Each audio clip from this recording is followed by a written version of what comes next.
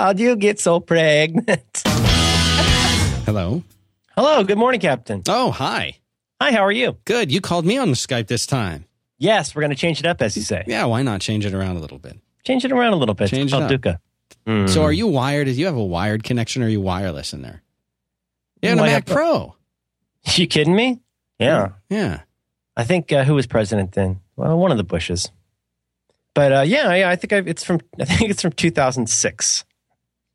Oh, that's the 06 model. I got the 06. They the run a little hot. 06. They run a little hot. Yeah, I got to spray out the dander sometimes. They stick. They stick going from third to fourth. Is that a clutch problem?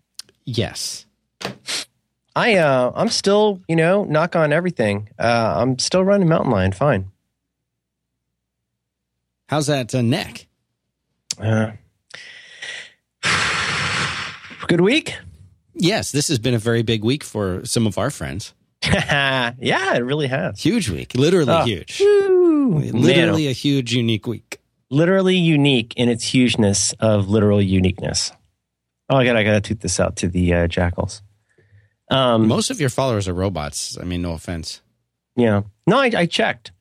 When I don't know if you'd say I purchased, rented, or leased. When I paid that company to give me all the followers, I was given to believe that it would be mostly teenage girls from Asia, not to work ping pong.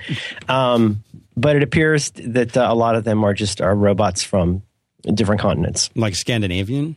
Yeah, they're incontinent. I can't tell. I don't see any, diacriticals. Yeah, I don't know. I mean, this won't sound true, but I don't actually pay that much attention to those things. I'll tell you what I will do. If I happen to be looking at someone's tutor and out of the corner of my eye, I will see what seems like an improbably large number of followers. Yes. Do you have 2.5 million or something? Isn't that true? Is that true? So boring. I was on one of those, I think I wasn't on the super duper featured person page, but I think I was on the follow these funny people page for a while. Oh, people who are funny who tweet. Well, I didn't ask for that. Do you have the little blue authenticity mark on your thing? You know what I mean? Yes. Let me see. Yes, which I did not ask. Don't stop. Yeah, look at that. Talk about Twitter. I did not ask for that, and then I told you this. Riding out tonight to Case the Promised Land. Period. San Francisco Caliph. Period. Mm-hmm. I like that abbreviation better. I don't like that CA stuff. I also like 278,375 followers. 494 following, 15,000. So that's a good ratio. 15,000 tweets. And most of those happen yesterday. Really? Seems like. What I'll do something. I don't even know which handle to grab on this suitcase, Dan. None of them seem appealing. So here's the thing. Oh God, who cares? When you sign up for Twitter, there's all of these weird little wizard processes with Twitter that are really weird because for a long time, Twitter struggled to explain itself to people. It was very hard to explain to your friends why you would do something with Twitter. And so, if you sign up for a Twitter account, it walks you through this whole thing of here's stuff you can do. And on the very first page, there's I think, at least it used to be, there's a list of people that you should follow. And that's how a bunch of people out there got a gajillion followers that they never asked for, was because they got put on that list. I was on a sub list, I think. Oh, right. So, if they were to clean that out, you know what I mean? If they were really to go through there and run some kind of a bash script, as you call it, if you made a SQL statement, yes, there'd be 11 people there. Select star from followers where is less than or equal to Asian subcontinent. You mean Scandinavia? Yes. I would not call it a subcontinent. I think that's a little bit ping pong. I think it does just fine the way it is. I think it's a shame, Dan. Yeah. Anyway, how's everything going up there in San Francisco? It's going to be one of those. This is what it's going to be today. When you go see a baseball game up here, we give you a crab salad sandwich. Well, Mr. Letterman, Yeah. It's Yosemite Sam. Oh, you should work on that. I will. I need to. Okay. Is that what Dave sounds like now? God, I haven't watched his show in ages. Well, I don't watch it regularly, but it's that one voice he does, which is, I think it's supposed to be like one of his neighbors in Indiana. Yeah. That kind of voice. I don't know. I don't go to a lot of baseball games, but I will tell you that it's a nice stadium. It's a pretty stadium. It's renamed pretty much as often as Jean Grey is killed and reborn. They rename it, and it's always letters, and it's confusing, and they end up giving it a really dumb name. And I work on 2nd Street Avenue. Second, see, there's avenues and streets. It's very confusing. I don't know. How do you tell them apart? One goes one way, one goes the other way. The hoof. Yeah, that's in the media guide. Oh, by the way, I updated the media guide with some links. So that's in show notes. Where can they find show notes if somebody wanted to? For your back to work program. Mm-hmm. If people wanted to find show notes for your back to work program that you do every Tuesday at 2 o'clock Eastern time, they would go to 5by5.tv/ B as in Brotherhood, 2 as in the numeral, W as in Wackadoodle, /120 for this episode. This is our Dan. I know it's incremental, right? Every week it ticks up one, as John Syracuse says, tick-tock, right? That's right. And here's the thing. We're on our 120th episode. It's been 113 episodes since episode 7. And it's exactly 1:20 p.m. here. Whoa. I guess we'd better spark a doobie. Oh, this is the right time for that. It's always 4:20 somewhere. I suppose so. I guess maybe somewhere over the Atlantic Ocean. It's 4:20. Boy, people love their marijuana, Dan. You're big in that. That's the main thing for you now. I do a lot of things, but mainstay. I don't enjoy it. I don't enjoy it anymore. And I stay away from it. There's too much of it here. I'm a contrarian. There's just too much marijuana and everybody just needs to dial it down.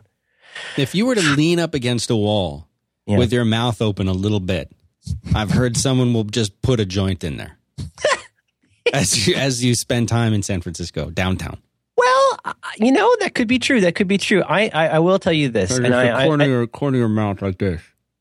Yeah. I don't think the corner is where you put the doobie. But I don't know how it works. I've never really. Well, I'm not a physician. But I am pretty sure if you stood somewhere, whether that is on 2nd Street or 2nd Avenue, or I would say especially if you stood at Market Street and 6th Street, if you left your mouth open while you leaned against something, I would say within 4 to 9 minutes, I know where you're going with this. Something would be put in your mouth. And I don't think it would be a doobie. It would be you would become a Google Hangout. Oh, is that how you call it cottaging? This is called kickstarting. You kickstart it and you go in. You go hi. What's that phrase you used to use? Hi flipping. Hi Indian. Hi. Oh, come on, really? Hi handing. What do you call it? Hi pimping. What is that? What's that phrase you use for like when you're like being real hoity-toity with grandstanding. Somebody? Grandstanding. No. Showboating. Show pimping. Big pimping. Big. Spending cheese. Big timing. Was that what you said? Big timing. Was that the phrase? Oh, big time. Big timing is where if you're standing there and the phone rings and you're like, I don't know if I want to answer this, and then you stand there next to the answering machine and you just stare at the answering machine and you're listening to the person leaving the message. That's called big timing. The message part? Listening to the message without. That's called big timing? Yeah.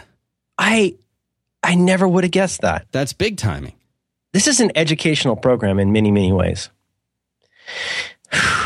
Yeah, you don't want to open your mouth on 6th. I've seen a lot goes down at Market and 6th. People have put up cameras there because... Is that the Castro? No, that's more like Castro, 14th, not 14th, like that would be like 19th. Anyway, it's... Have you been Castro's to San Francisco? You mean like the regular San Francisco? Yeah, the other part. I've been there twice. It's on the other side of what they call Twin Peaks, and no one knows my neighborhood exists, which is fine by me. And except JXPX21. Yep. He's been in the heart of darkness. He's gone up the river. He's been in here. He's seen the dander. Dead things go downstream. Name the movie. You know you got a big mouth. You make it close. This whole place stinks with your farts for a week. Oh, what was this you were sending me? Ingested. Oh, what a big man you are. Let me buy you a pack of gum. I'll show you how to chew it. Nice. Your bowel closes and all that comes out of your mouth is bile. Oh, how messed up you are. You just censor yourself, Ricky. That's what happens when you Stranger in the Alps. Have you ever watched Glengarry Glen Ross? I have seen it. Have you ever seen it on TV where it's, censored? No, I don't think I have. I think I've only seen it on. It's okay. So I think The Big Lebowski, trying to show The Big Lebowski on television is one of the most hilarious and farcical things I've ever seen in my life. Because you get the Stranger in the Alps line. Mm-hmm. You've heard this, right? Yes. That's what happens when you, There's one word that's a vulgar euphemism for one's posterior that is they substitute with act. The mouthwash, the rinse. No, it's not perioded. They say you get Dave saying something like, "Yeah, kiss my act." You're like, was anyone? I mean, like David Mamet must just sit and cut himself when he finds things like that. He just. Do you think that is the alternative of just flat out not having it on TV at all? Is that a superior alternative? That's a really good question. I think probably not, but I think a really interesting example of that was, I want to say 1980, when they wanted to show The Godfather, and Godfather. Do you know about this, the Coppola thing, what he did? I think they called it the Godfather Saga. And yeah, I know what this is. So he did something really interesting that a lot of people don't like, but I think it's pretty cool. It's hard to find now. It's like I think you can get it on Laserdisc, but or you could have gotten it on Laserdisc. But well, anyway, you know this, but for Syracuse our listeners, still has a Laserdisc going. It's the only it's the only way he can get the versions of things that he wants. I bet he's got an episode 4 on there. That was the last good full copy of episode 4 I think you could get. Could you imagine this guy late at night? Everyone else goes to bed. He pulls out his Real Genius Laserdisc, and puts that thing on. Well, lasers are young sons. I go to bed early because I worry about catching the flu. Is my problem. You've got to avoid public places. You mean like you don't want to breathe or touch anything in public? You don't open your mouth on 6th Street. I saw the Great Gatsby. This movie with Leonardo, with Leonardo DiCaprio. It's got that pretty lady in it too from the Education movie. Well, I mean, he's pretty, but he's a dude. Okay, Leonardo DiCaprio, and the future. Yeah, and the whole time I'm waiting for that to happen. Like I can't see him in a period piece anymore. Oh, like if he was in, if he was like in like a sci-fi movie, like you're watching like what Shutter Island. You're watching Shutter Island, and you're just waiting for him to start doing that little tick and reaching for the milk. Yeah. Like it's because it's right there under the surface. It's ready. You're telling me you're telling me Leo Ducey at this point you think he is typecast, at least in your mind, and I have to say in my mind, he's somewhat typecast because it's so important that he played Howard Hughes. I don't know if people acknowledge how good he was in that movie or in that picture, as you say. Yeah, as we say. No, he's awfully, awfully good in that. I thought Alan Alda was really good too. I really want those glasses. Yeah, but that happened. Didn't that happen with Mr. Spock, Dr. Spock? What's the baby guy? The guy with the with Winona Ryder mother. He didn't Dr. Spock have problems afterward? He had a book called I Am Dr. Spock, I Am Not Dr. Spock. He had 2 books. Remember that? Right. The first one was I Am Not Spock. The second one is I Am Spock. He capitulated. Recapitulated. Well, he's half human. You're not supposed to capitulate. The human half of me is feeling an emotion. I think vulcanizing is a rubber process. It's a process of rubbering.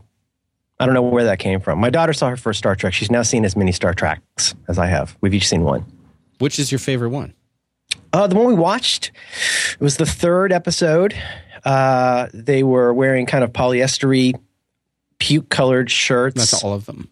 And the pacing was excruciating. Is that the one with the whales in the big tank? Oh, you mean it's in Frisco?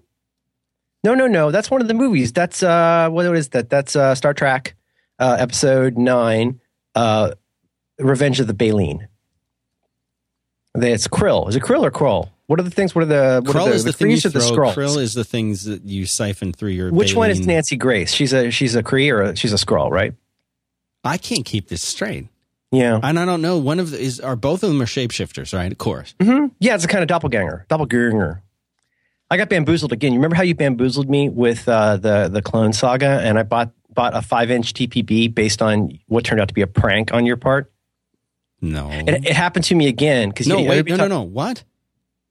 The Clone Saga. I never said anything about that. Oh, you sure did, buddy. Roll back the tape. Merlin, a lot of people say. No, I never said Clone Saga to you. But you know what I bought? Because people kept talking about it. So I've got Secret Wars. Yes. It's the more recent one, which I thought was great. Because Nick Fury, was not in it. But I bought Secret War before I kept hearing people talk about it. And I finally bought it on Comixology. And after a couple pages, I was like, why is this like famous? And it was along the lines of Dazzler. You remember how Dazzler started as a result of a business development deal with Casablanca Records? No, I didn't know that. No. So one of the all-time greatest issues, I think, of the Uncanny X-Men was the one that introduces Kitty Pryde, introduces Dazzler. It's really, really good. It's got a lot of Hellfire Club in it. It's the beginning of it's a terrific arc.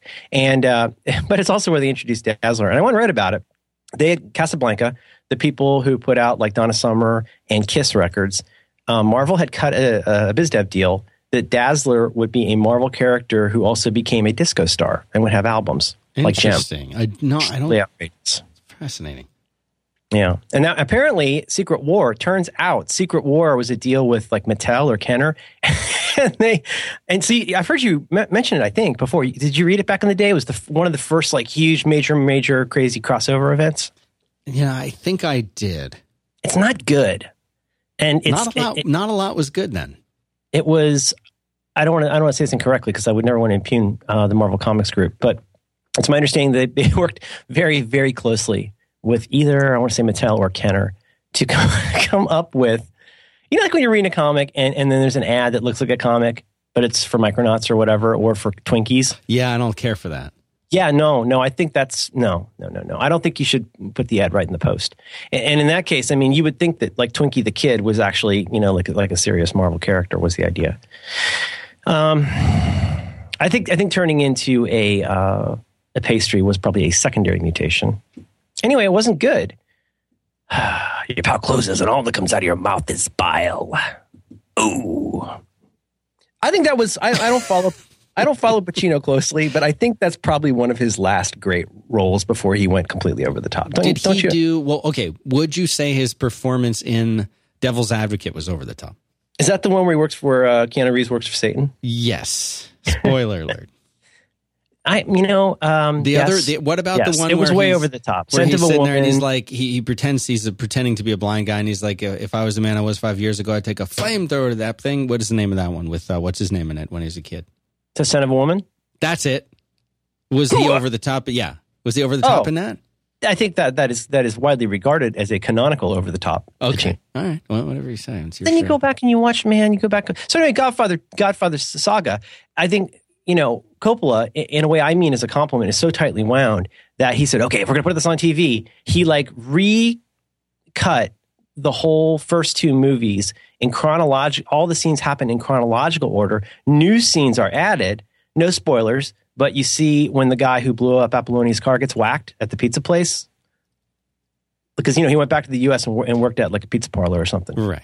Do you know that? Mm-hmm. Okay, well, you see that in this. There's extra scenes. I think there's extra scenes when they're Christmas shopping with Kay and Mike. I got to catch you can't miss that. It's hard. It's kind of hard a whole to find. New dimension added to the film. They showed on the TV sometimes. Oh, you kidding me? And then you really know the characters for the first time, seeing them out there in the store. Italia's a pimp. Should have known. It was Barzini all along. He's good with a knife. Mm-hmm. Wow. Somebody on Twitter said one of our episodes was off the rails. I would like to think that this is returning us to the titular rails. This show? Yeah, a lot to talk about. Almost all of my FU, now that we're at minute 19, is imminently skippable. I was going to mention, as part of my 2013 plan to be on every podcast twice, I was on 2 podcasts this week. Did you know that Marco's yacht now has a Twitter account? Don't Are you jumping on? Are you jumping on that? Are you jumping on that that bandwagon? No, I'm not. I mean, I'm not. It has a Twitter account? Yes, I just sent it to you. Wow. I wonder if it could turn into a transformer and fight Scott Bourne's yacht. You know, you gotta have that yacht wax. It only has one follower. And see, that's all right. We'll come back to that. Oh, there's also a Chopper Arment. Nothing but bile. Yeah. Ooh, wow. Effed up you are. I don't like cursing like that. It seems so lame. I shouldn't. You don't. You do many really, really phenomenal impressions. Ricky Roma is not. Really? It's not in the top 5. I think, yes, thank you. I think you're right. But as I like to think we've shown with Lemon Grab, if you give me a little cue, I hear a little of it. I practice it a couple times. If I hear it, I know that will not make me a Fred.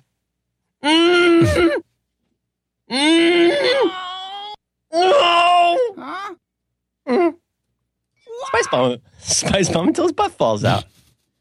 It's all in there. It's all in the media guide, guys. Yeah, everyone's just got to get up to speed with this. Go and do likewise. So anyway, that's in show notes. I was on Command Space and I was on the talk show. Command Space, we talked a lot about Adventure Time and how we need to schedule that episode. Brass. It's hard. Here's the one you want. Go and do likewise. Have I got your attention now? The good news is you're fired. That might be, pound for pound, moment for moment, that is probably the most important piece of media, minute for minute, pound. If people sat down and watched Glengarry Glen Ross and gave it a chance, I think they'd understand this show. Man. They would understand this show. I said this recently to you, and I wasn't sure exactly how you felt about it, but I think you will learn a lot about this show. You will learn a lot. You as a listener would learn a lot, whether you want to or not, about Dan and myself. If you just go and watch Blake's speech, written, I'll say it again. I'm not going to stop saying it, Dan. Written for Alec Baldwin. Yeah, it was not in the original Mammoth. Specifically for the character was not even in. Was the character in it? He was absolutely not. That's great. And now he's got one of the great monologues in the history of film. Can you know what I'd like to do? I'd like to go and see that movie cut without that scene in it and see if it has the same kind of impact. I would say no. Oh, wow. Whoa. I never thought about that. It would really change the center of gravity in the film because that adds, if that was just Kevin Spacey up there at the board, the Kevin Spacey character to me becomes so much more important by his proximity to Blake. You know what I mean? Otherwise, he just seems like this ineffectual guy. Right. Like a typical creepy, Kevin office Spacey manager type. You're the guy that doesn't really have any power, but, he doesn't know how to work with men. Yeah. Can't play in a man's game. Can't play in a man's game. It means you are wanting. So, podcast, that's in show notes. I asked you about this. You had to say, you know what? Why am I telling you this? Who cares? I don't care. I really like this movie, Kiss Kiss Bang Bang. I'm kind of obsessed with it now. Because I was listening to, I forgot to put this in notes, on the Incomparable, that Canadian Guy English was on, the Canadian English Guy English was on, and they talked about Iron Man 3. And I did not know about the history of Shane Black. So now I'm very interested in Shane Black. He wrote Lethal Weapon when he was like 12. And I think he wrote and directed Iron Man 3. I don't keep track of that. So that's Moises's bag. I'd like to see Horace do some graphs on Jon Favreau's projected weight. Vis-a-vis Nokia. I don't know if there's stats for that. He's a handsome guy. Now you saw it. You saw Iron Man 3, right? I saw Iron Man 3. I've also seen that other one, the new Star Trek. Oh, yeah. Now, Guy Pearce is the guy who is MODOK, right? But he's not MODOK in this. Isn't he MODOK? Guy Pearce is the guy that kicked some ass with that shotgun in that other one. What, are you talking about Memento? Or LA Confidential. LA Confidential is the one. Similar to Kevin Spacey. With Kevin Spacey. Okay. Kiss Kiss Bang Bang. You should watch that. I watched it yesterday, most of it, and I think it's already, as I said in our text, I think it's going to enter my pantheon. Something else in show notes. I've recommended this before, but for comics people, check out Comics Back Issues. It's a site that does these amazing reading orders. And if you are like me, I'm sorry, but sometimes it's very confusing to get started. They have a great Avengers reading order, great X-Men, like very carefully laid out and easy to understand. Highly recommend it. I updated the media guide. That's most of my follow-up. You got anything? Oh, no. Before we get to the titular nominal topic. No, I got nothing. Okay. Do you want to tell me about something you like? That I can do. As Jacob says in Lost. Just Shutterstock.com. 20 million stock photos, vectors, illustrations, video clips. These are kind of like the video clips you send to me late at night. Mm-hmm. But these are mostly PG. You start your search at Shutterstock.com. You will find the perfect image for your website or ad or publication or creative project or anything. Global image collection. As Merlin likes to say, they will not nickel and dime you. No nickels, no dimes. You go in there and you're going to get the high quality version of the image, the highest resolution possible. You get that. That's one cost. A lot of other sites will charge you more if you want like a high res or really big version. Not these guys. You don't have to compromise with them. Even if you just want one image, you're just looking for one image, right? Go there and buy that. Or maybe you need 100 images because you're building out some big thing. Fine. Maybe you're Jason Snell up there in San Francisco and you need, series of images for every single blog post that you do on Macworld. You want to find somebody, some middle-aged guy sitting at his computer frustrated. Yeah. You can find that.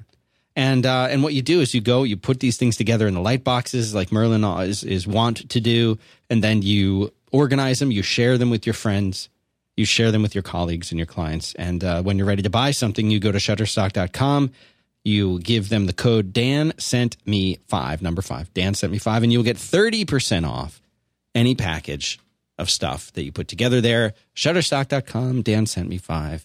Go check them out. Well, thanks to Shutterstock for supporting 5x5 and Back to Work. I can't say enough good things about those light boxes. It's a great experience. You do I like a light box.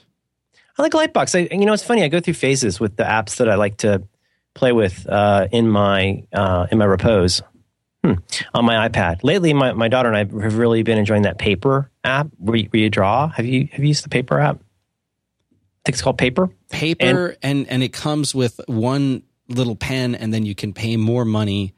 And you get the really good, art. You know what? I think that's accurate. I bought the most tricked out version I could because I immediately loved the app. 5150. I forget the name of the company, but they're cool people. And Paper is a lot of fun for grown-ups and kids. And they have a new feature. Actually, this is not an ad, but I mean, they have a new feature where you can zoom in. So if you're drawing something not drawing is the wrong word, painting. It's closer to a painting app. There's not, vector tools. Oh, it's really fun though. You can zoom in and you have different kinds of pens. It's really, really fun. But yeah, Shutterstock's one of those apps. I mean, no kidding. Like I'll just sit and look at pictures and, they could use some more black cat on there. Not going to lie to you. Did you like that black cat picture I sent you? I like all the stuff that you send me, even when it comes in very, very late at night. Yeah, it's called fan service. What are you doing late at night like that? Well, I worry about the flu. Big week. Huge week. And so the news that everybody's talking about this week is called a MacGuffin. Everybody's talking about this week is the acquisition of Tumblr by Yahoo for a disclosed sum. And it's a pretty big deal, right? I mean, it's not fairly big deal, yeah. Well, it's a big deal in a couple ways, I guess. As you know, I follow the trades, so I'm very interested in what's happening in technology headlines. But no, I mean, there's at least two big things. One is that it's a pretty big price tag that they paid. I heard something on NPR yesterday that I'll misquote, something along the lines of like, how many more, I never thought of it this way, but I guess turns out Tumblr gets a larger, like engaged user or something, page view audience than like a whole bunch of popular news sites combined. Interesting way to think about it. But anyway, they're acquiring Tumblr, lock, stock, and barrel. And bringing that David Karp guy and his team over. So I think that the two big headlines that are not germane to this discussion directly are, first of all, I think people are a little worried about what's going to happen. People have invested a lot of time and energy into creating Tumblr sites. And you know what? You can just sign into Tumblr and you can use their dashboard. And that's how most people, I think, are looking at porn. Yeah. with the a dashboard. large apparently a large percentage. Apparently, you can find pornish things on Tumblr. I don't know how to do this. Yeah, but I think it's easy to do. Okay. Yeah, I guess that's a big part of it. You invest. Do you stuff think in it, Marco left Tumblr because there was so much porn happening? I would have to guess. That's why I would have left. I wouldn't get anything done there. So, I think one part of it is, candidly, if I have had a concern about that, it would be that Yahoo does not have a particularly distinguished record of running with the ball they have just purchased. There's a number of things where we all got excited about these acquisitions in the past. You know what? I don't. A different show, but I mean that's one concern. We could talk about that, I guess. I think it's been fairly well discussed already. People are worried because when something goes into Yahoo, it's like Syracuse putting his his Zelda stuff into his bag of holding. You never see it again. Is his name Link? Linksys. That's the router. Okay. They're different. And it's admin is the username and password. Is that right? Don't say that on the air. Okay. Because that'll cut compromise our. Yeah, this should. We don't edit for content. It's live to tape. Tumblr. Now this feels like a dumb topic because I like the topic computers. because I don't like computer talk. I love computers. Just well, looking at them, it's your network. You like touching a computer? Touching it. Do you clean it first? Clean it, touch it. God, you see this keyboard? You should see it. Oh God. Yeah. Remember when Marco had all the little Coke cans on his desk? That was so cute. He didn't want to have a legit standing desk. He didn't want to do it. He wouldn't do it. So he built his own. He just got some planks of wood, some Coke, and he told the world that look at this. All you need is Coca-Cola and a Microsoft keyboard. And a dream. Aspartame, they call it. Do you say aspartame or aspartame? How do you say it? That awful addictive crack-like stuff that they put in Diet Coke. Aspartame? Yes. Mm-hmm. It's artisanal. Anyway, this is a long walk off a short topic, but the second part people talk about a lot was the amount that was paid in cash, which I think is a little unusual. Right. There was no stock aspect to the deal is the thing. Yeah, I don't know anything about this stuff, but it seems like a lot of times in an acquisition, this is so to do. But you, is that how you pronounce it? Aspartame to do? This is your new app you're talking about? Or? Is this the show? But I think a lot of times, you know what? I'm gonna postulate. I'm going to guess that they were a ripe acquisition target, and that a lot of times, obviously, they want to give you stock because stock. They want to give you the golden handcuffs of you have to stay with us for a while to be able to vest. You've got to be here, and also that hey, we're not just going to give you a bunch of real money. That you can, you don't have as much stake in the future of the company, I guess, if they just give you cash. Who knows? There's probably a payout schedule for that. I don't know. I don't really care. The reason I wanted to talk about this, the reason I didn't want to talk about all of that and then talk about this was that I thought Marco had a really good post about this.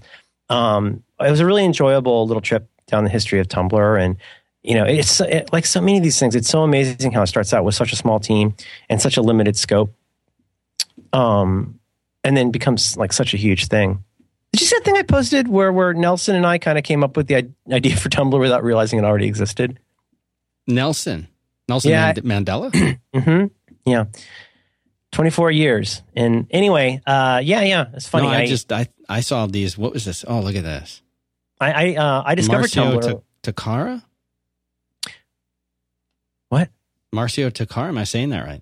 I don't even know what show I'm on anymore, Dan. It's like Batman and Robin and back artists who make me cry. Isn't that pretty? You know the one I really like? Look at that Marvel Girl and Cyclops. I love that drawing style of that person. Isn't that pretty? This is such good stuff. Isn't that beautiful drawings?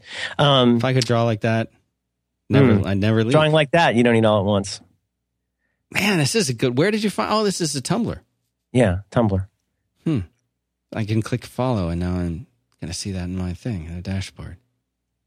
Didn't you invent Tumblr and then found out it existed?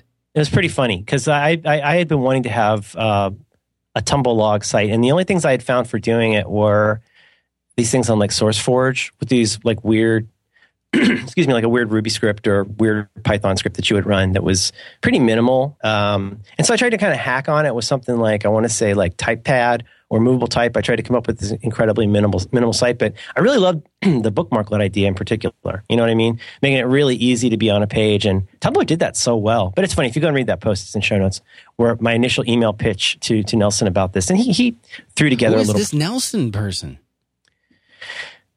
And I don't see the post. I don't see Nelson. I'm serious. I'm legitimately asking you. This is a real question. he is at Nelson. somebits.com. Somebits.com. I think he used to be at monkey.org, but you can see him at Somebits. And I want to literally start over. Marco wrote a nice post about it. I really enjoyed it. Thank you for Tumblr. I wish they would fix how the HTML is on Escape. Maybe that's something that Marissa can get on. But he said something in one of the closing paragraphs of his very good post on marco.org, which is also in show notes, a link to that. Let me get the exact quote right.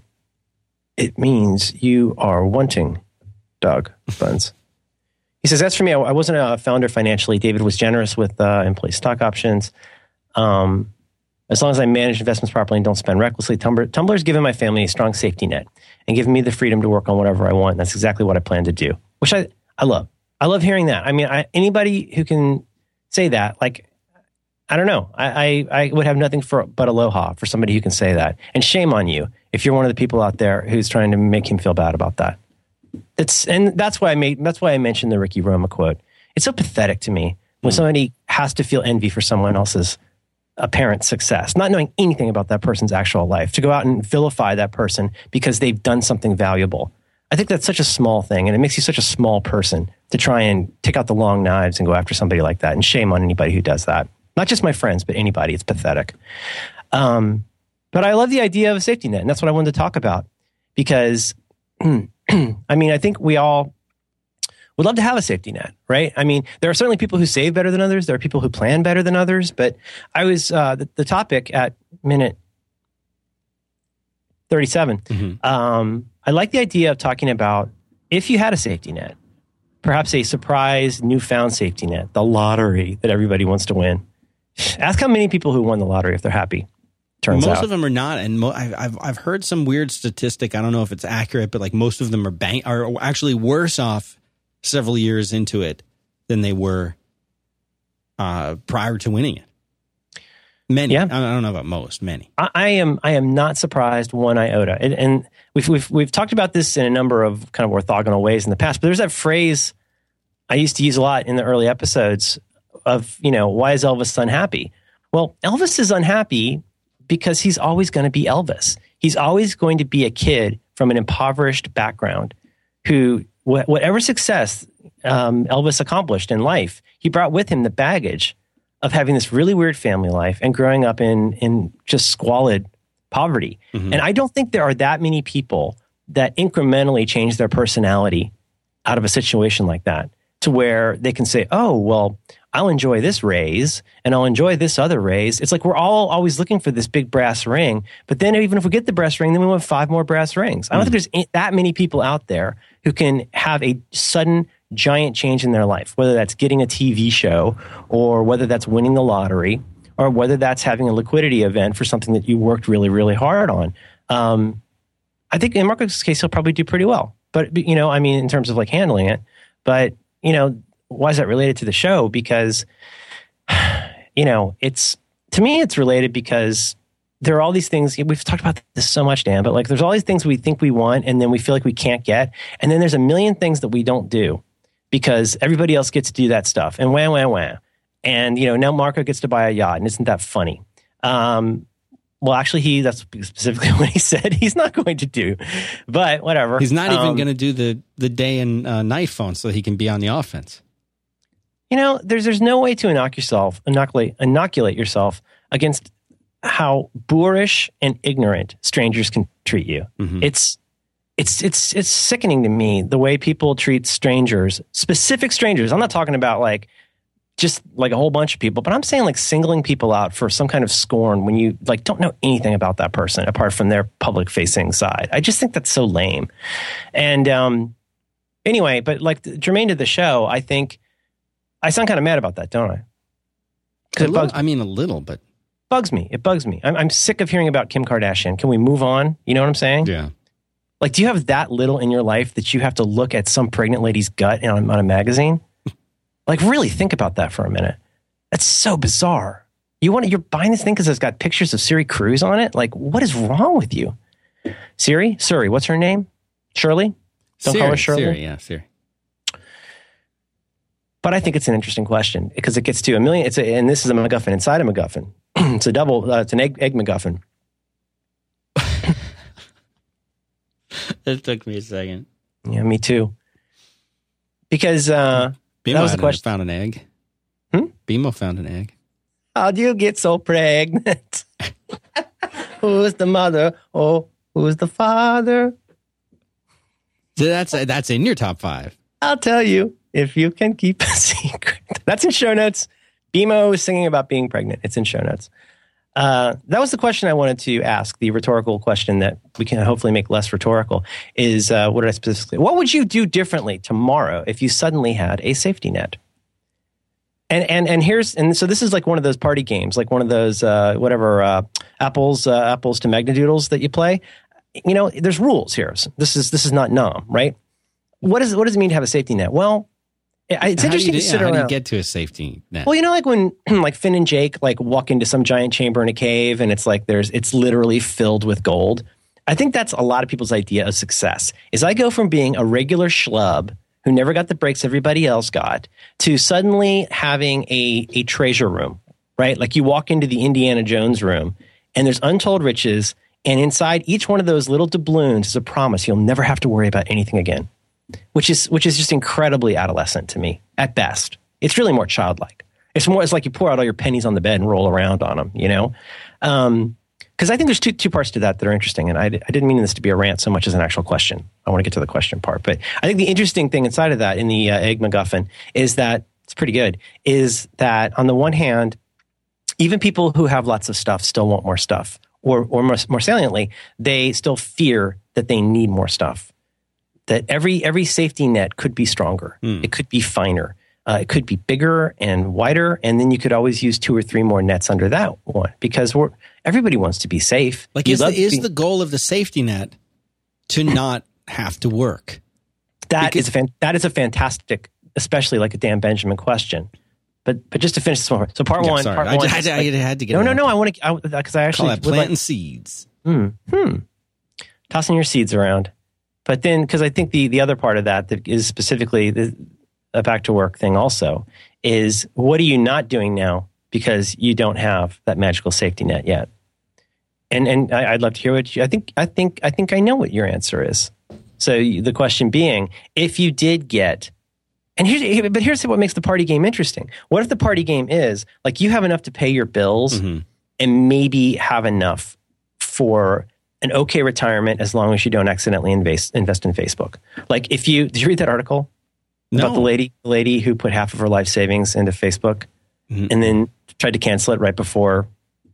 Anyway, it was on the Atlantic or something. I'll post it in show notes. It was a really sad, amazing story about the IPO. But, that I think to keep the game interesting, it isn't a question of like, you don't get to ask the genie for more wishes as one of your wishes. Like, what if you had enough of whatever you need to do something? And like, what do you really not have right now that safety net would eventually provide that isn't just sitting in a hammock? I think that can be a very probing and informative question to ask yourself. So let's start at the beginning. Yeah, go ahead. What would you do if you had a safety net? And in particular, Dan Benjamin, would you stop working? See, I think that is the thing. For me, no. I would not. I would absolutely not stop working. I would keep working. I probably would work more because I like the stuff that I do. I might work on some different kinds of things within the context of the stuff that I do. But I think both you and I are in a situation where we get to work on really cool stuff most of the time. And most of the people who are listening to this are probably in what we would call on the quit show, the corporate stooge type job. Like they're going into an office. They don't especially like it. They're working hours. They're underappreciated, blah, blah, blah. And I feel like for them, what they crave is escape from that. So for somebody, I can only imagine, but for somebody like in Marco's situation, where he's got several properties that he has that make him money. He's got, he's got the magazine. He had Instapaper. He has his podcast show. All of these things were streams of income and things that it sounds like, really enjoyed doing. And for him, I don't expect that his life will change very much, like his day to day. I think it will stay pretty much the same. Maybe he'll get a few things here and there, whatever one does when you're, now you can imagine a multimillionaire, like you buy your mom a car or something. But for me, no, I would feel much more relaxed. And that fear that everything is going to be gone tomorrow morning when I wake up would probably subside a lot.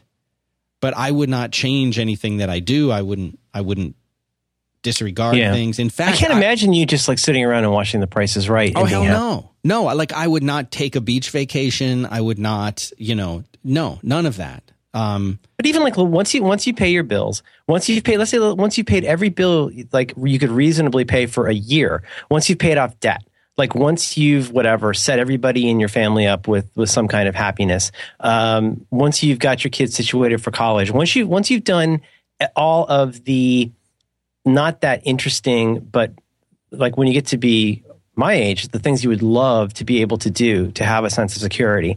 Like even if you had enough money to do all of that, and you probably never will. I don't think that would be. I would actually kind of doubt that Marco got that kind of dough. I don't think you could take care of all of that stuff.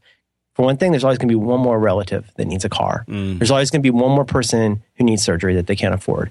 And then once you do buy, I mean, like, boy, again, if you want to be one of the small people who doesn't see this, if you guys out there got that money, you'd go out and buy so much stupid crap on the first day it would make your head spin.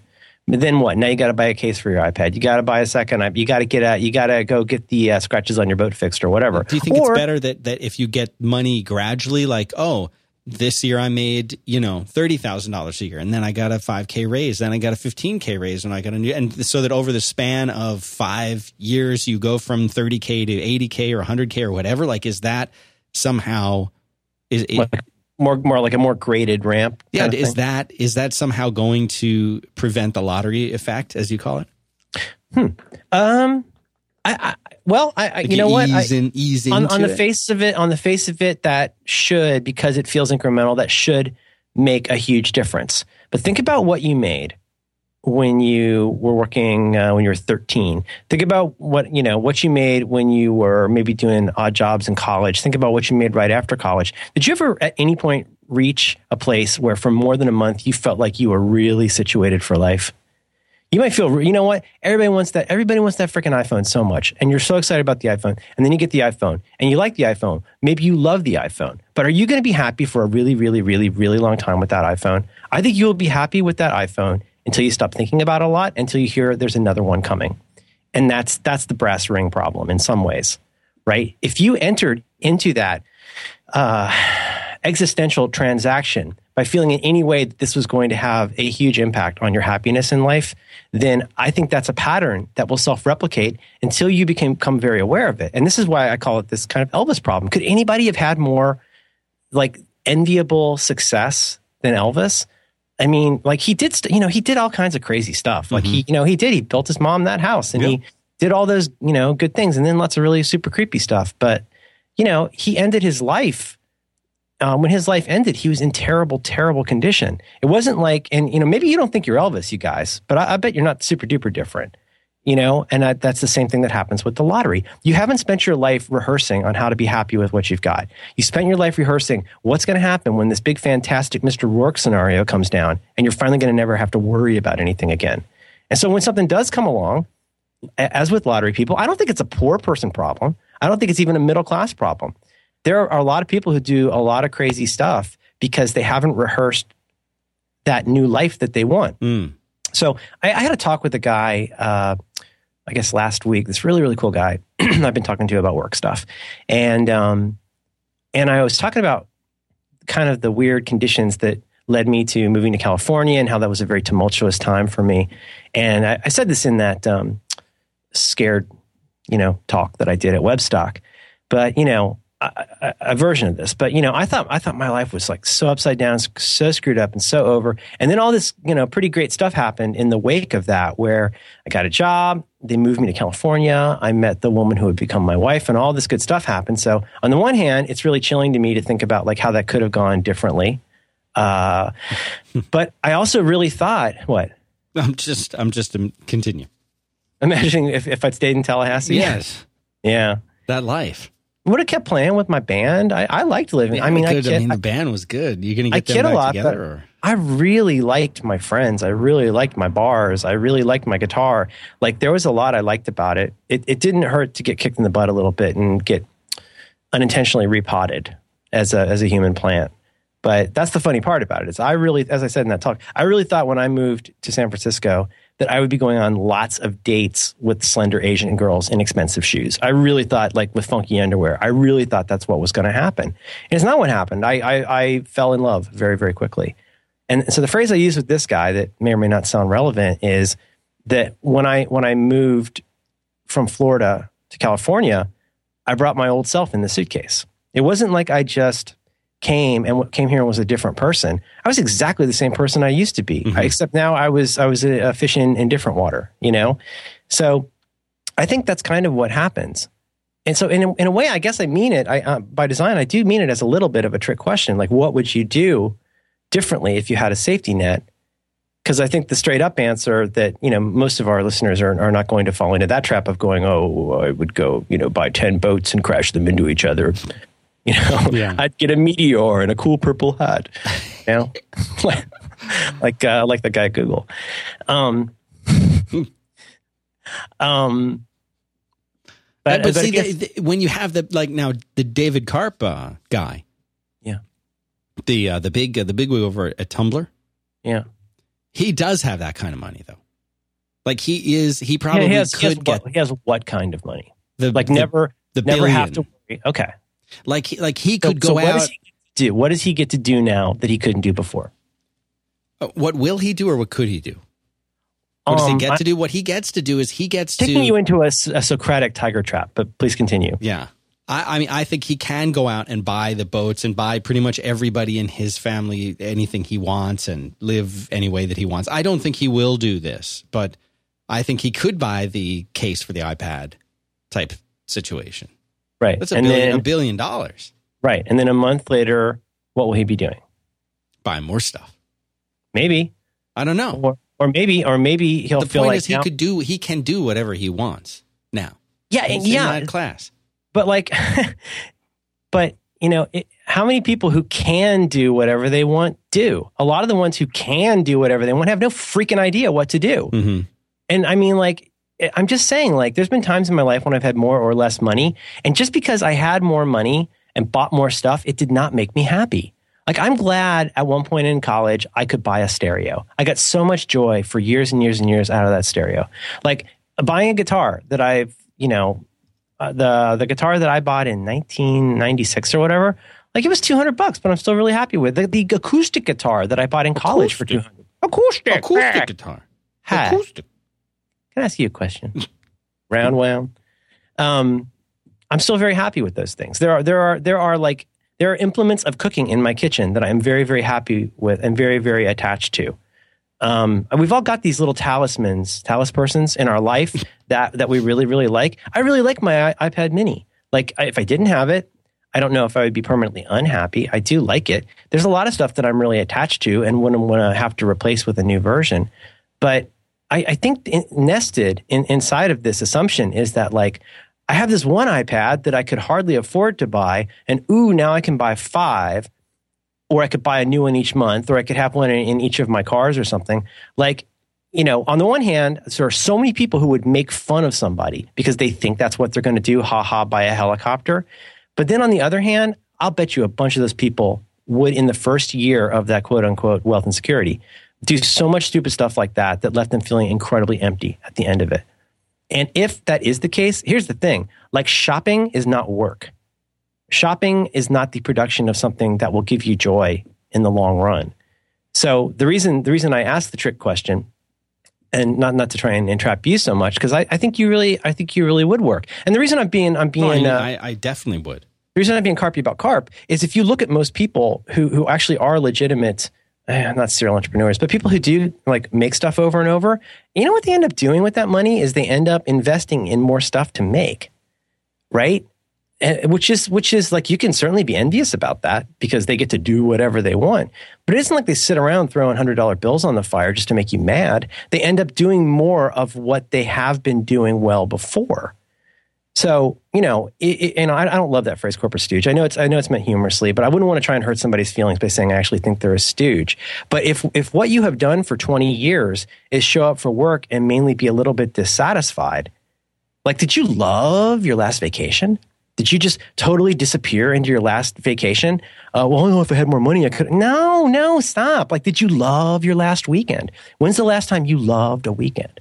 Right? Okay. So having more money will let you have a more expensive weekend. But unless you've practiced enjoying weekends more over your life, it's going to be a very hard change. And let me just disabuse people of this one myth, which is that once that, you know, switch gets flipped, suddenly all this other stuff lines up. Man, to quote the old, you know, more money, more problems. Like, all kinds of weird stuff happens. Like once you've got money. For one thing, other people want that money.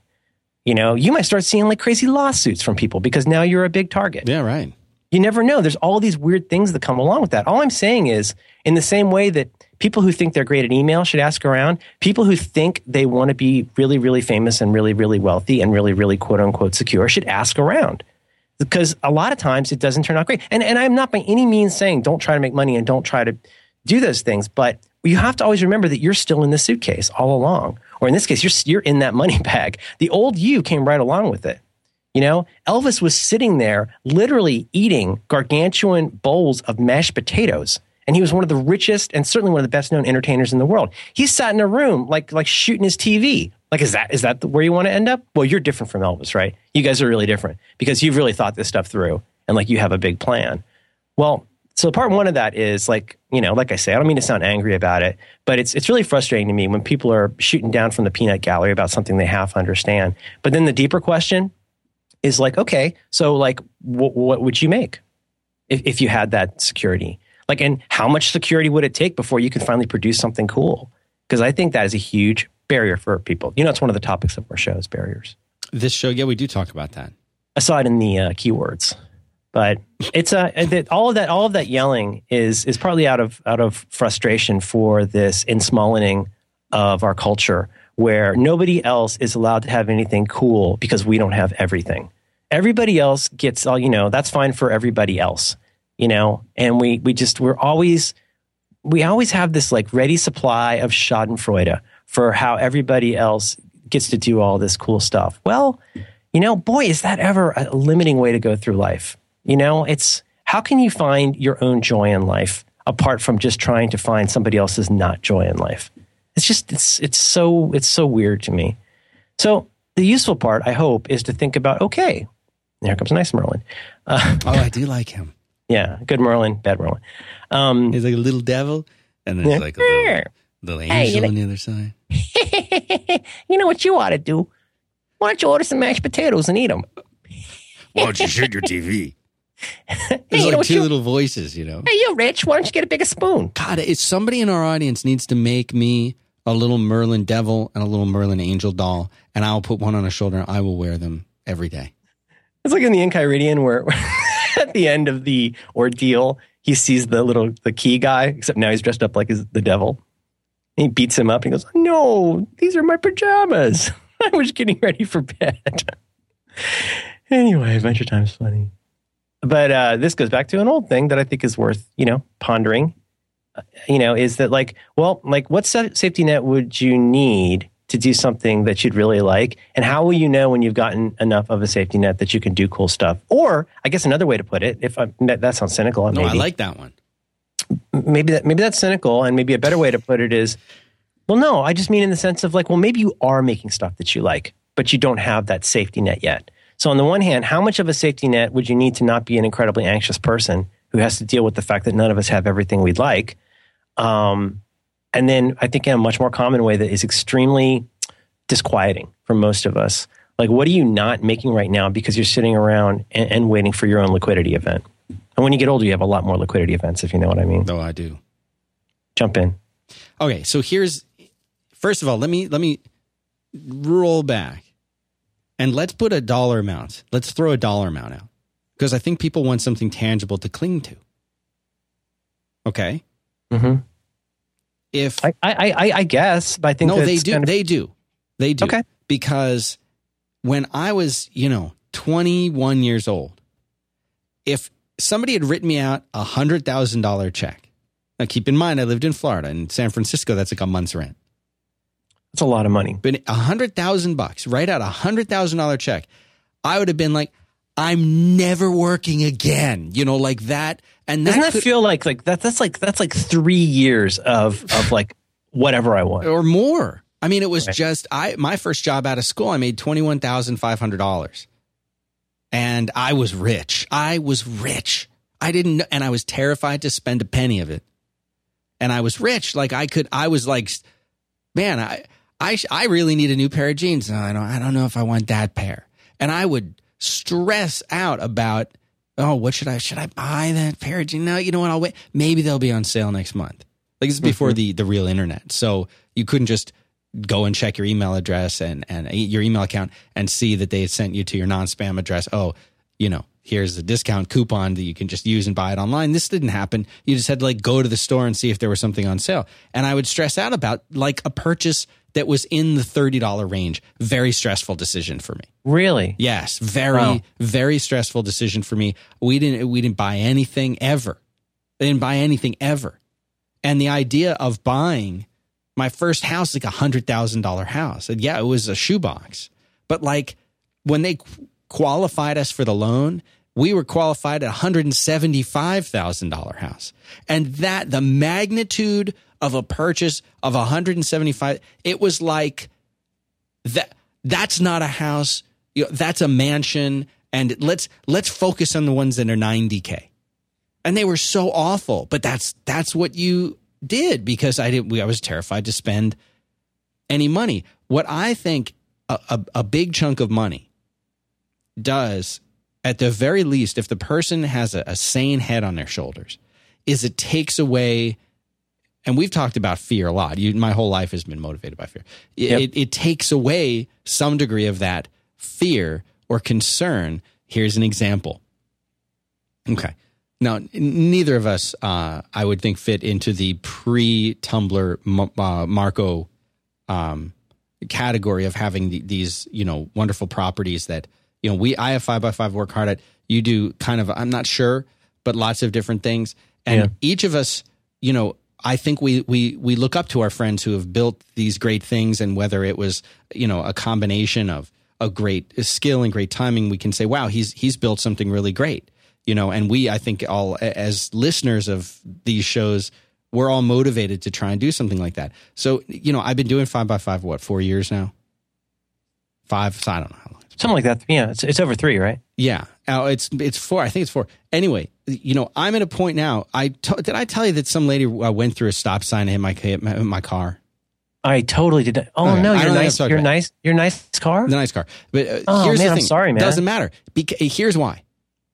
I'm in a situation now where because of this fear that I've had for so long about not spending any money, that I know, it was her fault. And of course, she's lying about whether it was her fault or not. She's saying something that's completely not true. That's fine. That's not the issue. The issue is if I have to pay my deductible, I'm not happy about that. That's really awful. But I'm not going to stress out about that anymore. And I think that's what happens to somebody with a sane head on their shoulders if they suddenly get a whole bunch of money. That they're not necessarily going to go and run out and start buying things that are crazy, but they're going to know that, okay, if something bad happens, if I have to write out a check for my deductible, I can do that. If I want to go out to dinner with my friends who are visiting in town, I will pick up the check. I won't look at the check. I'll put my American Express card down and just pay for it. And I'm not going to, well, wait a minute. Did you get the lobster bisque, or did I, okay, I'll get it. It's you just, oh no, I'm paying, guys.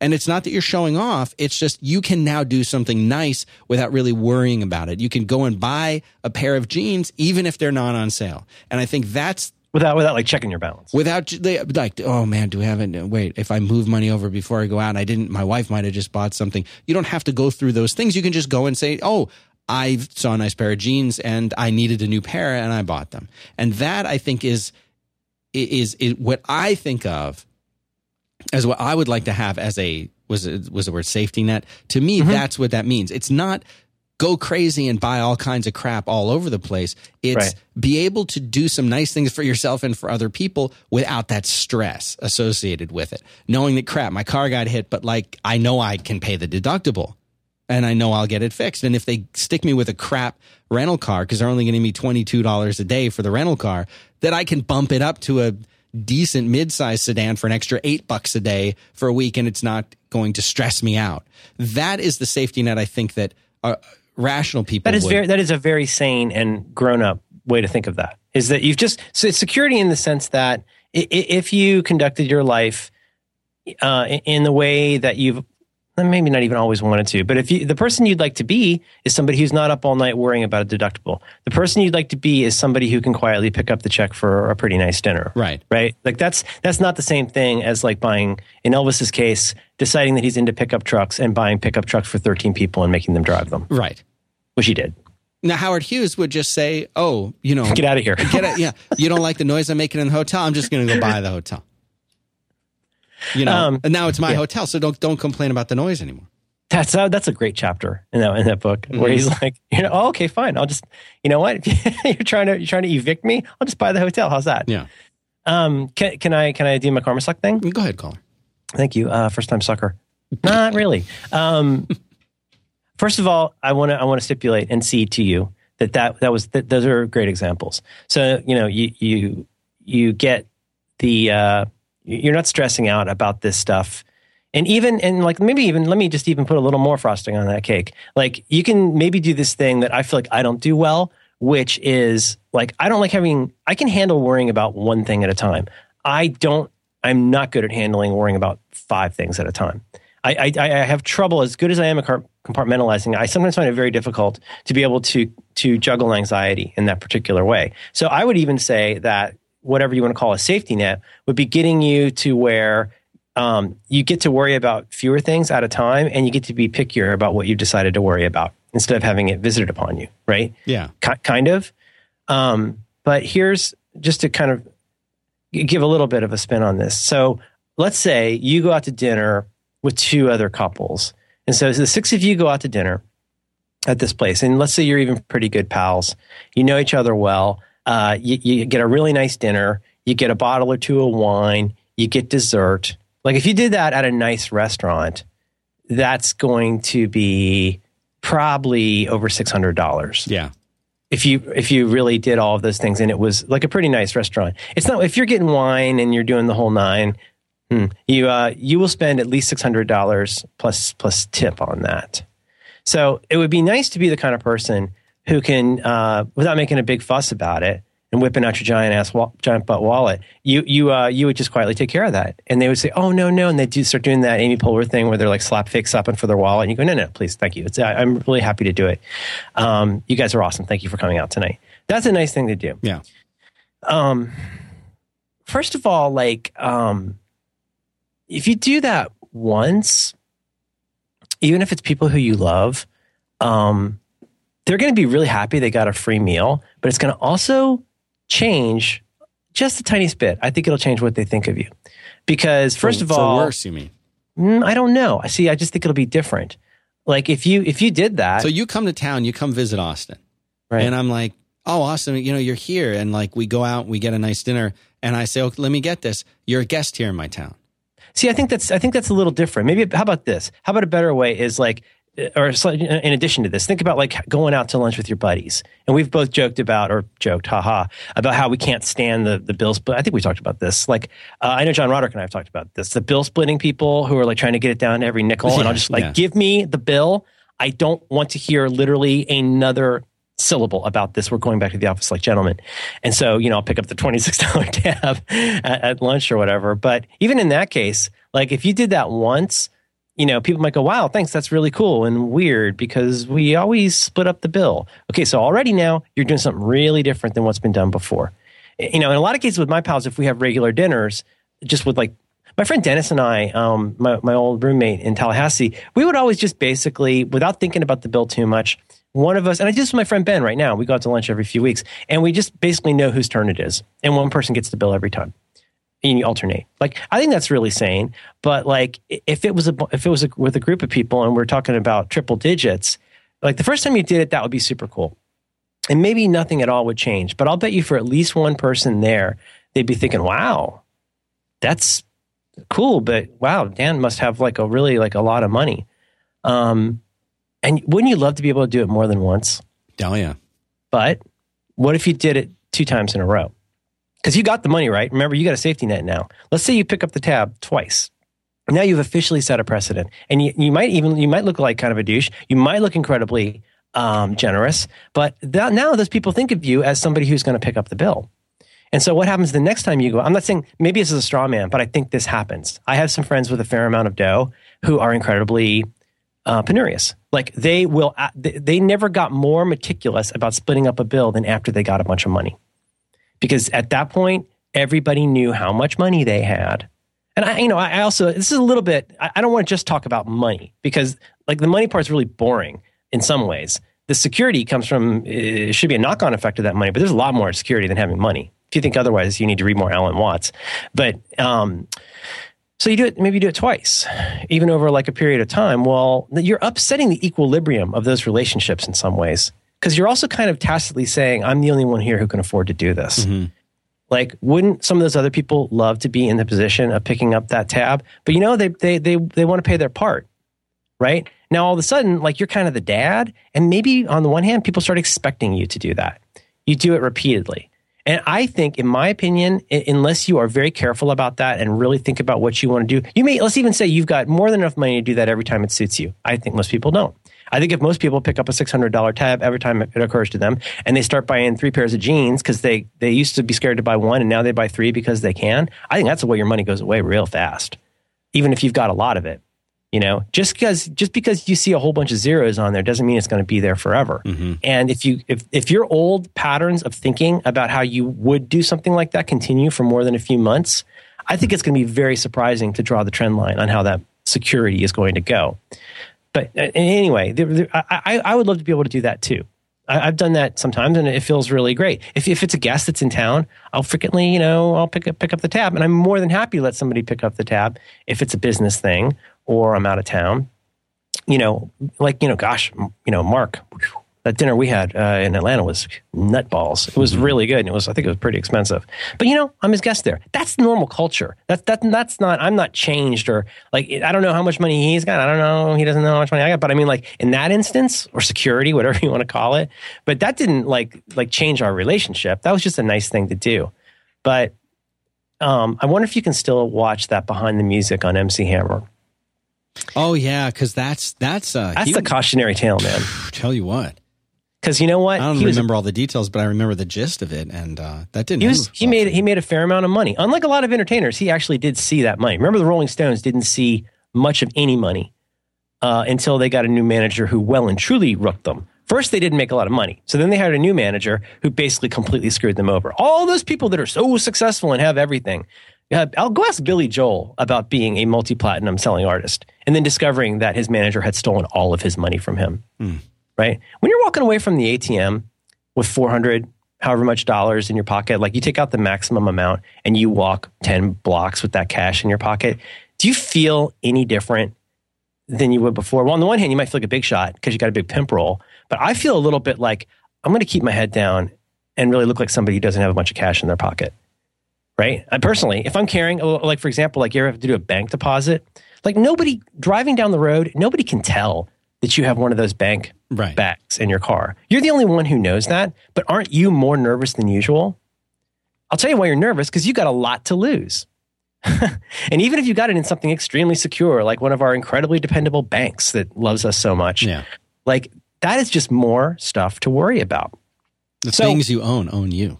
That's, I just don't like that movie. I don't like it. No, I know. Hits too close to home for you, I think. Well, it's too close for the make-believe friend of mine. I watched that John Nash movie again last week. Oh, yeah? It's, I got to tell you, buddy, it is like... like looking in a mirror for you. Well, yeah. Yeah, well, it's like The Aviator in the sense of, for me, and I suspect for you, it's very difficult to watch The Aviator or A Beautiful Mind without, honestly, actively wondering if I might be crazy. Don't you get that a little bit when you watch The Aviator? Yes. Thank you for admitting that. Anyway, I'm not trying to browbeat Don't you people. feel like sometimes you feel like he's talking actually to you, not like to the camera, but to you? Yeah, I get jealous when when I pretend he's talking to other people. I know. That's or what like when he me. looks over to the one guy and he says something to the other guy, and you're like, no, talk to me again. I have very confusing hallucinations. Oh boy, that's a good movie. It's from and The I Reefer. did not. And 420. I'm not trying to make anybody feel bad about what they want. I am trying to make them feel bad about Schadenfreude for people that you don't know. That's just small. But what I am asking on the one hand is like how much of whatever that, and this goes straight back, wow, to like so many episodes. Like what's your barrier? What's stopping you? Like and like whether from whatever that is. Like you see yourself. There's this vision of you being happy. Well, if your whole vision of being happy depends on a series of extremely large financial events, that's really problematic because it may happen. It probably won't happen. And meanwhile, you're going to be tooling through the rest of your life, walking around just being mad at everybody you think is more successful and happy than you. Well, what about you? Like, how are you going to get happy? And then if that event does come along, like, are you ready for how much that could change you? So the MC Hammer story, it sounds silly. And they joked about it on The Simpsons and stuff like that. But if I remember it correctly, like, he really seems like a genuinely like a nice guy. He's a nice Christian man from Oakland, and he seems like a very cool guy. And so he made some pretty good dough. He had a hit record, and he, from what I can gather, on the one hand was extremely generous with his family, and on the other hand started developing an increasingly large entourage. Mm. Okay, and so like any kind of these social diagrams you draw, you start saying, oh, if I had money, I would just make sure that my girlfriend got waxed on a regular basis. Okay, that's pretty manageable. And if I got enough money, I would make sure that I fix my dog's hip dysplasia. Okay, that's really cool. I buy my mom and my dad a house because they're divorced. Okay, it does not take a giant leap of imagination to see how easy it is for this to branch off in many, many directions. Unless you've thought it out, and I bet you haven't thought it out. I bet you got a couple fantasies in mind for who you're going to impress and make happy with all of this stuff. But in the case of Hammer, if I remember correctly, I got to see this again because it was such a weird, like sad episode. But he had a ton of money, and he would do stuff like he would, like, let's say you got some money, right? And you buy like a nice gift for somebody for Christmas, like for your wife. And then you say, well, actually, now that I'm so secure, I'll also buy a nice gift for all my brothers and sisters. And again, follow this out. Pretty soon, you're buying really nice gifts for your nieces and nephews as well. Mm-hmm. I mean, you just bought their parents a car. You're gonna give them a Best Buy gift card for $20. You want to get them something really cool. And if you think this isn't you, really think about it. Because remember, you got all that money now, right? You're rich. And so what happened was then the entourage comes along. You start out, you got a handful of your buddies. And you're picking up the tab for all your buddies because you're the head of the entourage. Right. Like, and then you know what? Everybody in that entourage, they got pals too. So now you got a bunch of plus ones for the show that you got to take care of. You got all these people you got to get into the shows. They're getting into the show. How they get into the show? Oh, well, we better get them a ride. Okay, so now you're getting limo rides for people. Again, if you think this isn't you, really think about it because it might be you. It happens. If you go down the road of being like the guy who wants to pick up the tab, you may soon find yourself a lot of people expecting you to pick up the tab. And then before you know it, ask anybody out there who's one of these rich entrepreneurs you're so envious of people. Like, you know what they worry about every day? They worry about making payroll. They worry about like how many people like now depend on them. Oh, yeah. Right? To like all those other people now. I mean, you and I have talked so much about like being in a company and you're not loving it. And you're waiting for the raise. You're waiting for I think if you said like, you see, like you said, you've seen in companies like, oh, all I need is this many direct reports and I'll be happy. Right. Or all I need is this much more income. Or like, why don't I get the parking space? Why does Dave get more lamps? It's this constant, we're not bringing up the B word here, but that's really what it's all about. This constant keening toward not the lamp, but the desire to have the lamp is what is at the heart of it. You'll be fine. There's plenty of lights, especially with those big fluorescent lights. That's awful. They're just awful. But you know, I can't sit under a fluorescent. Hammer ended up having some pretty serious problems because apparently he's all paid up. Like he paid up the IRS now. He's okay. But I mean, all of that stuff, like it's all I'm trying to get at is that it can suck when that stuff creeps up on you in the same way that any kind of bill can, I guess. But even if you've got all of that security, I don't know, we never did arrive at that number, but you know, no matter how big that number is, 10 to 15 million. That's your idea of that's your security net? I'll tell you why. That's a lot of dough. Oh, no, I'll tell you why. And I didn't do this math. You've thought this out. I didn't do the math. You got a solver or an Excel spreadsheet for this? I didn't do the math. A friend of mine did the math. So I'm quoting him. I should probably go and do the work as you say. But yes. He did, maybe it was 12 was in there, but it was in that range. And what he said is that way you could live at the like, maybe you're making about 100 to 120K a year as if you would if you were, being a very well-paid type person in technology or something. You could live that way off of whatever the interest that was generating plus pulling from the money enough so that you could live through your that seems really sensible retirement age and so that have money to pay for like 2 kids to go to college and leave them some money. Like that was the way that plus your principal is always there if something really happens and exactly, you really need it. Exactly. But you treat that like almost like family money, old family money that you would never touch. Right. The principal. That you're just pulling money from essentially from the interest or the interest and a little bit of the principal that you're pulling from that every year, and that allows you to live a very reasonable but nice lifestyle. You're not buying a new car every month, but every 5 years you get a new car. Right. That living that kind of lifestyle and a tree fell on the roof. And we have a $3,500 deductible to pay. You can write that check out and you're not going to stress out about it. But, that was the lifestyle. And I think the number that he had come up with was like 12 or 13. It was in the 10 to $15 million range. So if you have that, you never need to work. You can travel. You can do all these wonderful things. And so that is the definitive safety net that I think. And then if you do work, you can work on something that you like to work on. Oh, I like to do this kind of thing. I'm going to do this kind of thing. And if I don't like it, I can leave or I can start my own company or I can get a small, fancy, office for myself in San Francisco and, and have a personal office and not stress about the cost of that. So I think that makes a lot of sense. I have to be honest. Yeah, no, I think that makes what you're describing. Yeah, I would love that. That would be awesome. So now all I need is that kind of money. But I mean, the karma suck part again is like, and I don't want to become this person that's guessing about strangers any more than the people I'm castigating. But do you think most people who, let's say even over 2 years, right, that it wasn't just like one big check from Publishers Clearinghouse arrived, but I don't get most people. We're talking about 390 million people in America, for example.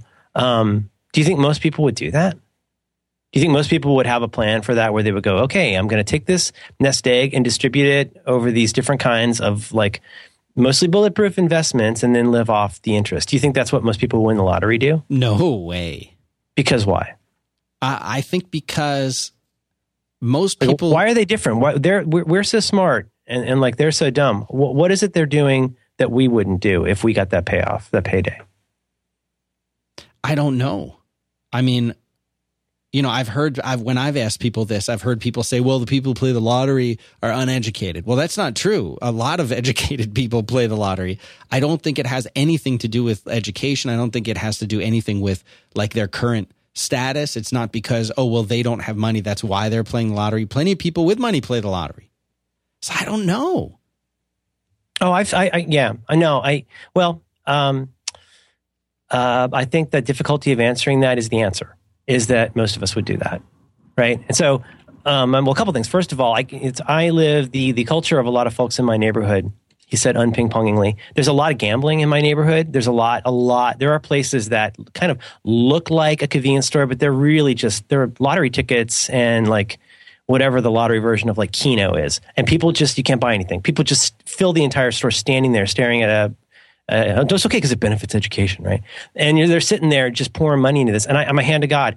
I, on so many occasions, will see somebody who wins, and this is maybe an old joke, but it's true. They'll get a pretty okay payoff off a scratch-off ticket or something, or off, and what do you think they use that money for? They buy more lottery tickets. More lottery tickets. So they're asking the genie for more wishes in that case. Are those people stupid? I doubt it. But that's just how it works for them. Maybe they enjoy that, right? There's that wonderful story on, you may take a drink. Wonderful story on This American Life where they followed this guy, did you hear the one with the limo driver who gambles? No. And he might go up or down like $100,000 in a day, but he's pretty much always broke because it was a very interesting story, but I think that's how a lot of us are. Now, we'll get to wrap soon, but getting back to the practical component, as you say, and again, maybe I'm being just a pill about this, but even if you're not MC Hammer, even if you're just like normal Dan, like, I don't know, you tell me. It seems to me that almost everybody who buys a house, as much as they prepare, they're still kind of unprepared for, first of all, how harrying it is to buy a house. Like what a process that is to go through to buy a house. Like I've certainly watched you have to deal with this. Even if you got the dough, right? And you make an offer. Like I watch my friends like on Tumblr and Twitter, like going through this. And it feels so unsympathetic because you're like, oh boy, that's rough. You're having a hard time like buying a place for your family to live that you own. But it seems harrowing, but that's just the beginning, right? What do they say? It's a money pit. Like once you get a house, like you don't have a landlord anymore, right? Like you have to, if that tree falls on your house, you don't just call somebody and then pay the same rent next month. If you discover there's termites that you didn't know about, or you discover you're on an Indian burial ground, Native American burial ground, you know what I mean? Like, it just seems to me that like we say, okay, now we're set up. We've got our principal and now we bought a house. Well, now you bought a house, but you've also bought yourself all the future problems of a house. Like, it's like my friend Leslie Harpold used to say, I hate buying toys for my toys.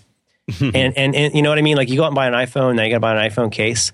And I just feel like if you're not mentally prepared or emotionally prepared for what happens when you finally get your supposed safety net. I mean, this wouldn't be an interesting episode if we just said, you should make enough money so you don't have to be worried about money. And now here's our sponsor. Like, whatever. Like, if you can do that, maybe you're not the kind of person who listens to this show and struggles with life. Right. Because I think most of us struggle with life. And, you spend your whole life saying, like, I wish I would get invited to the White House, or I wish I got, all these things where you like your whole life, you think you want to do this thing. In my experience, so much of the time, once it happens, I feel completely out of my depth. And I'm like, why am I here? Going to the premiere with Cordry, going to see his movie at that Hollywood premiere, I've never felt like more of a rube in my entire life. I didn't know it was fancy. I didn't know we were actually going to a real Hollywood premiere. So I look like a hobo. I go to this thing. I've never felt more out of place in my life. I'm standing a few feet from Ed Harris, and I look like I'm not even allowed to like clean up the dishes. Man. It was harrowing. I mean, it was awesome and exciting, and there's all these people there. But like, I mean, no, I'm not going to sandbag here. It was really, really cool to like, get to see these people that you like and meet them. But that's just because those people were really nice. There are a lot of people there that weren't that nice. There are a lot of people there who were just as out of their element as I was, but they had nicer clothes and were better at faking it. And I guess if there's anything to this, I would say, first of all, because it's a Dan and Merlin thing, like think about what it is that you really, really want, and then see if there's some little part of it you can get without having to become a different person by someone else's benediction. Like you're never going to be sworn in as the president of your life. Like you're just going to go have to take that on your own. And like, maybe don't sit around unless it really pleases you. I don't think you're going to get a lot accomplished by sitting around and being envious of other people.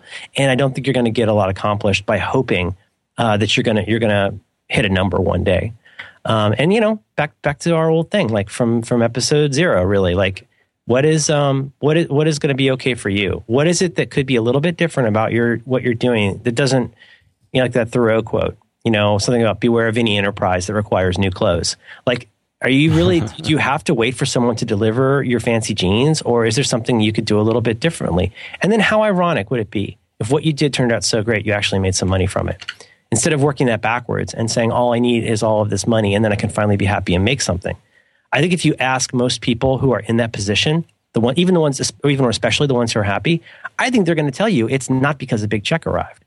Like now they have a production staff. Now they have people they have to pay. Now they have a suite of offices. Not because they're fancy, because that's the business they have to run now. It just means more responsibility, more people who are looking to you for their livelihood, and more of that gut churning feeling that you could lose it all any second, which you already can, which you always will. Mm-hmm.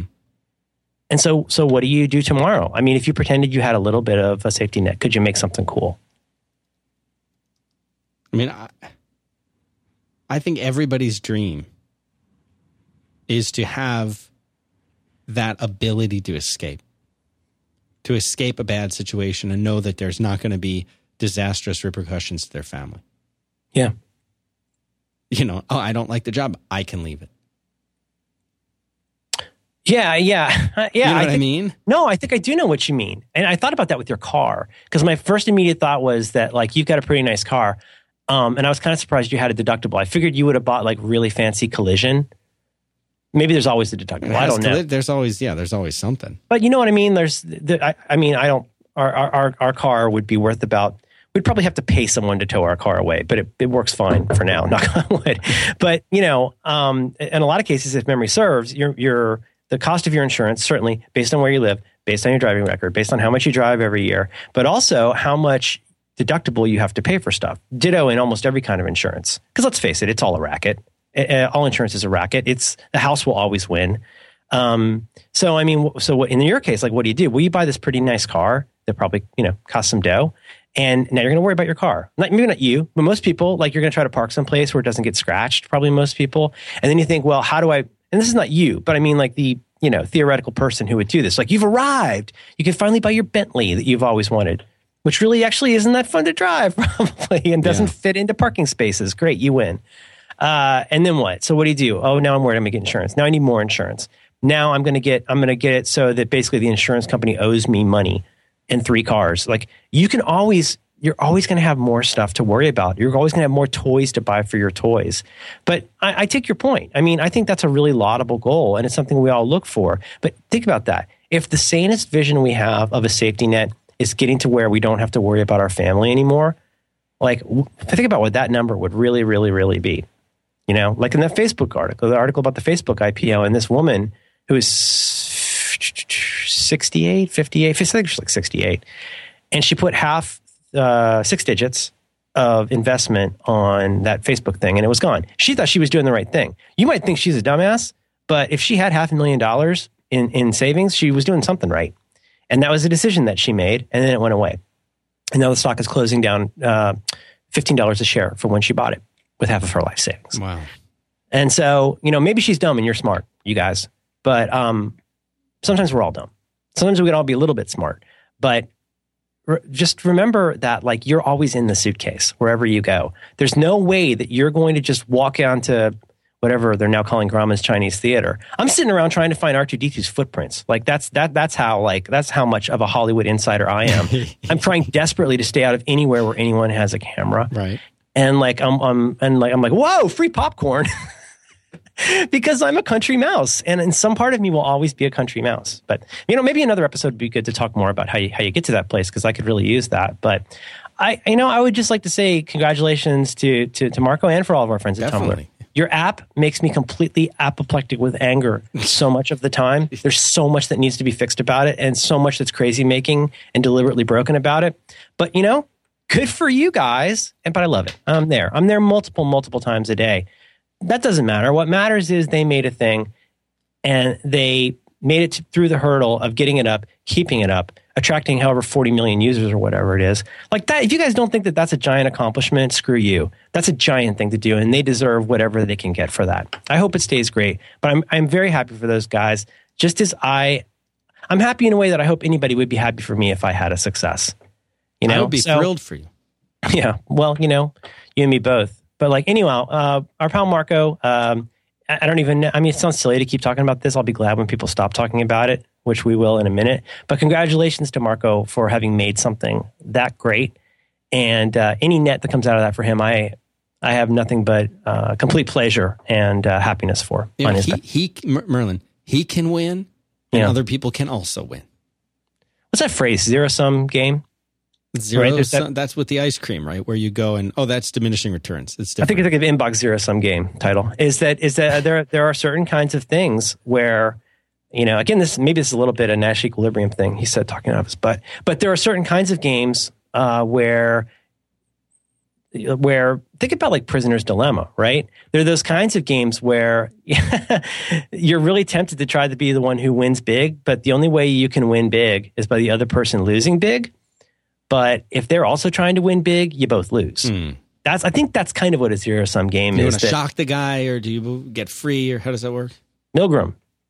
Yeah, Milgram Nash was his less-known aunt. Nyborg. Harriet Nyborg, please listen closely. You want to button this up? Yeah, let's button it up. Okay, I love you. You know what, Merlin? I love you too. Oh, I love your boat.